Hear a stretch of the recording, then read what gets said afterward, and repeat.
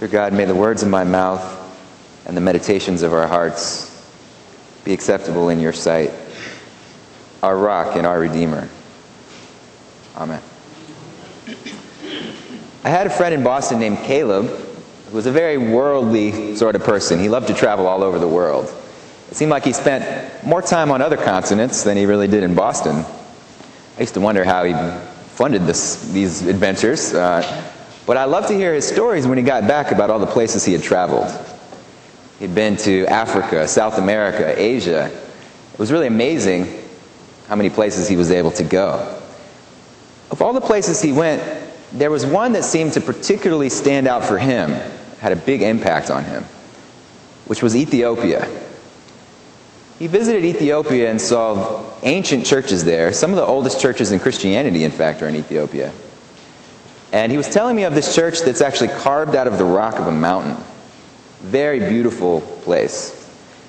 So he went on a tour there. There was a tour guide, a young man like himself, took him through the church, told him all about it. And he felt a connection to this tour guide, so he ended up hanging out with him that day and getting to know him a little better. Later in the day, after all the other tourists had left, the tour guide said, "I want to show you something." So he took him down underground into these underground tunnels, which were completely dark, no light. And he guided him through these tunnels. Caleb couldn't see a thing, so he was just holding on to the guide's hand, who was taking him through these tunnels. And he says he doesn't know how long it was, but it seemed like a really long time they were down there. You can imagine this would be pretty scary. You can't see anything, you're underground.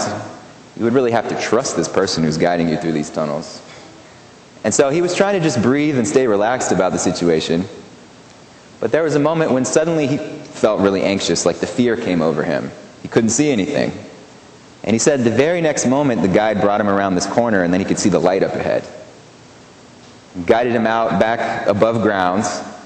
And he said when he got back above ground, he had this profound feeling about the place. The church, his surroundings, everything kind of looked more special to him. He had been profoundly impacted by this experience. Our gospel reading today is one of my favorite scriptures about Jesus, the Transfiguration. And I think that our whole Christian faith in some ways encapsulated in this story. First of all, the build-up to Jesus taking these disciples up on the mountain. Of course, these disciples have been following Jesus from the beginning. And really, they gave up everything to follow Jesus. Their jobs, their lives, everything that they knew, they let go of it. You can imagine they really had to trust Jesus to walk into this uncertainty of the future and give up everything that they knew to be secure. It was a bit like walking into darkness, I imagine, and trusting the person who's guiding you. So they've been following Jesus. Jesus has been healing people, preaching. All these amazing things are starting to happen. So this buzz is gathering around Jesus. People are starting to talk about him. So just before this transfiguration, he asked the disciples, "Who do people say that I am?" They said, "Well, some people say you're Elijah, who's come back. Some people say you're John the Baptist, risen from the dead." Jesus says, "Who do you say that I am?" Peter says, "You are the Messiah of God." So this happens right before he takes them up on the mountain. So that journey up on the mountain really begins with a faith statement. Jesus is the Messiah. So then he picks a few disciples, 3 of them, takes them up to the mountain and prays with them. Now we can imagine, if you read in between the lines in this story, they were praying all night. It says the disciples had to stay awake to see the transfiguration. They had to persevere, as we do in our own faith journeys. And as we think about Lent, I want to reflect a little bit more about that with you. So finally they see the transfiguration. Jesus is transformed in front of them. He's shining bright, bright light just coming forth from him. And they see Moses and Elijah, who are talking about his departure, his coming crucifixion. Now this is an amazing story. You can imagine what it was like for the disciples to really experience that. And I want to suggest that this story is not just about Jesus being amazing and being the Messiah. The transfiguration is also intended for us. That is the reward and the promise of walking the Christian journey.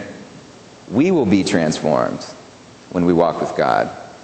we will be transfigured, as will the world around us. In the epistle reading today, Paul says, we are transformed into the likeness of Christ from glory to glory. So this epiphany, this revelation of who Jesus is on the mountaintop, Jesus is the light of the world, we also become more and more like that as we walk with God. So this is a very amazing and exciting promise for us as Christians. Now, I know also in our day-to-day lives, that sort of thing can seem very far off. The glory of God shining through us becoming like Christ. Sometimes that can seem quite elevated while we're down here living out our mundane lives. But I want to suggest to you that transfiguration of ourselves is both easier and harder than it sounds. It's easier because we don't do this of our own power. There's really nothing we can do by ourselves to bring this about. It's Jesus, it's God operating through us who shine God's light and transforms us. The hard thing, though, is I believe the way this transfiguration happens in ourselves is we have to give ourselves fully to God. C.S. Lewis writes about this brilliantly. He says, Jesus asks you to give him your whole self. Not just parts of yourself, not just the parts that you like. Oh, this is a good part of me, so you can take this, Jesus. But I want to hide this other part. I'm kind of ashamed of that. Or on the flip side, not just the parts that you don't like. Like, oh, I really need some help with this, Jesus, but this other part of my life, I'm doing pretty well with that. I don't need your help over there. C.S. Lewis says, no. Jesus wants your whole self. Everything you think may be good or bad, all of that, the whole package, to give that to God. I don't know about you, but for me, that's kind of a terrifying prospect. In my own life, as I reflect on my journey, there are a whole lot of things in my life that I'm reluctant to give to God. But I believe our message in the scripture this morning is that what we're called to do, as hard as it might be, and we will be transformed in the process.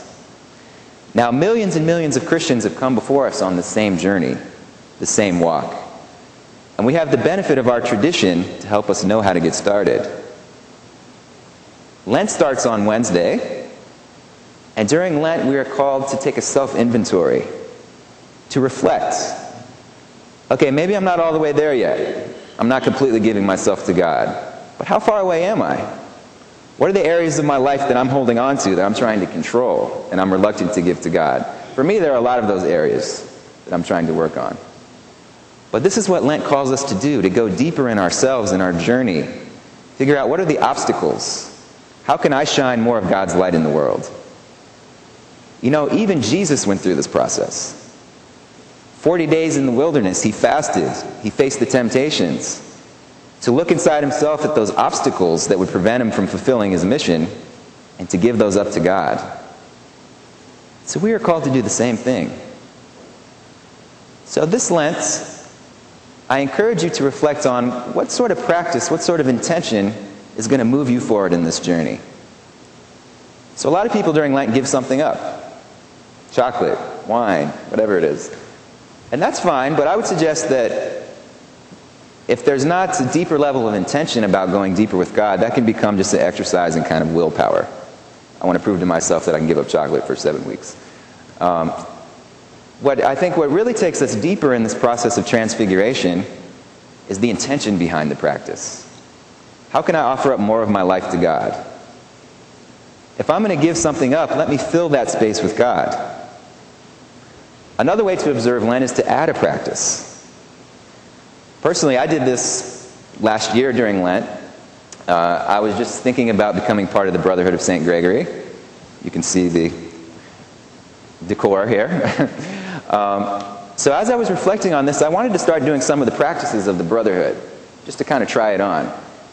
And now the brothers say the 4 daily offices every day, the 4 prayers in the Book of Common Prayer. So I decided, for starters, I would just say Compline, the one at the end of the day. I would try to do it every night. Some nights that was easy, other nights I found that kind of difficult. So that was the beginning for me. And I found at the end of Lent that I was really feeling a growth in my spirituality. So instead of saying, oh, Lent's over, I can put that down, I wanted to go deeper and deeper into it. And I want to share just a little example of how I feel like this has been transforming me in moments in my life. Just about a month ago, I was driving home to Oakland from here, and I hit Berkeley on 580, and if any of you drive to Oakland often, you know that can be a total traffic jam, craziness. So I hit that traffic jam, as I often do, and I could tell there was an accident up front, so we weren't moving at all. Now, my usual reaction to that situation is to get really stressed out. I got to be somewhere. But in this situation, suddenly I just felt this peace come over me. And I noticed it. It was a little bit unusual. And I prayed for the person in the accident. It took me about 30 minutes to move a mile, but at no point did I feel stressed out. Now, for me, that was a transfiguration of that situation and of myself. Amen. That same situation, I couldn't control it. I had no control over it. Normally, that would have really stressed me out. But I knew in my heart that because I had increased this practice of letting God into my life, giving this time to God in prayer, that in that moment, something had shifted inside of me. So I encourage you this Lent to think about the intention behind your practice and to take up some sort of practice in which you offer more of your life to God.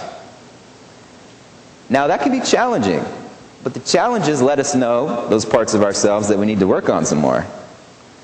Now I'm trying to say 4 prayers a day. Some days it's easy, some days it's really not easy. So I realize how busy I am, how often I'm not thinking about God. It's sort of a mirror that reflects back to me where I am, how far away I am from really giving my whole self to God. So this is the gift of Lent to us. And again, for me, I think the hardest part is giving up my sense of security and control over my life. I'm so trained to want to control things so that I feel secure that it's very hard to let go of that.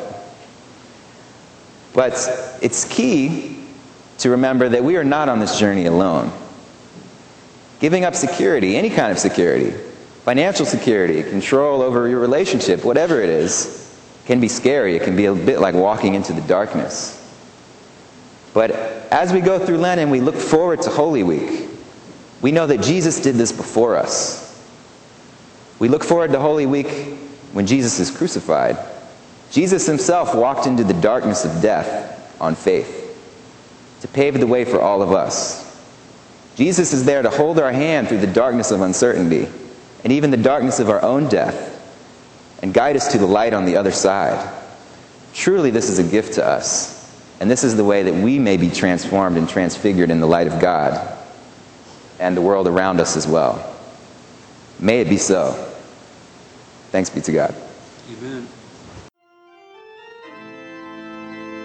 This has been a sermon podcast from the Episcopal Church of Our Savior, Mill Valley, California. We are a growing, welcoming community for those seeking to deepen their relationship with God and to journey in faith with God's people through the breaking of bread and in service to others in Christ's name. You can reach us by phone at 415-388-1907 or visit us online at oursaviormv.org. That's OURSAVIOURMV for Mill Valley.org. We wish you God's peace, and we hope to greet you in person very soon.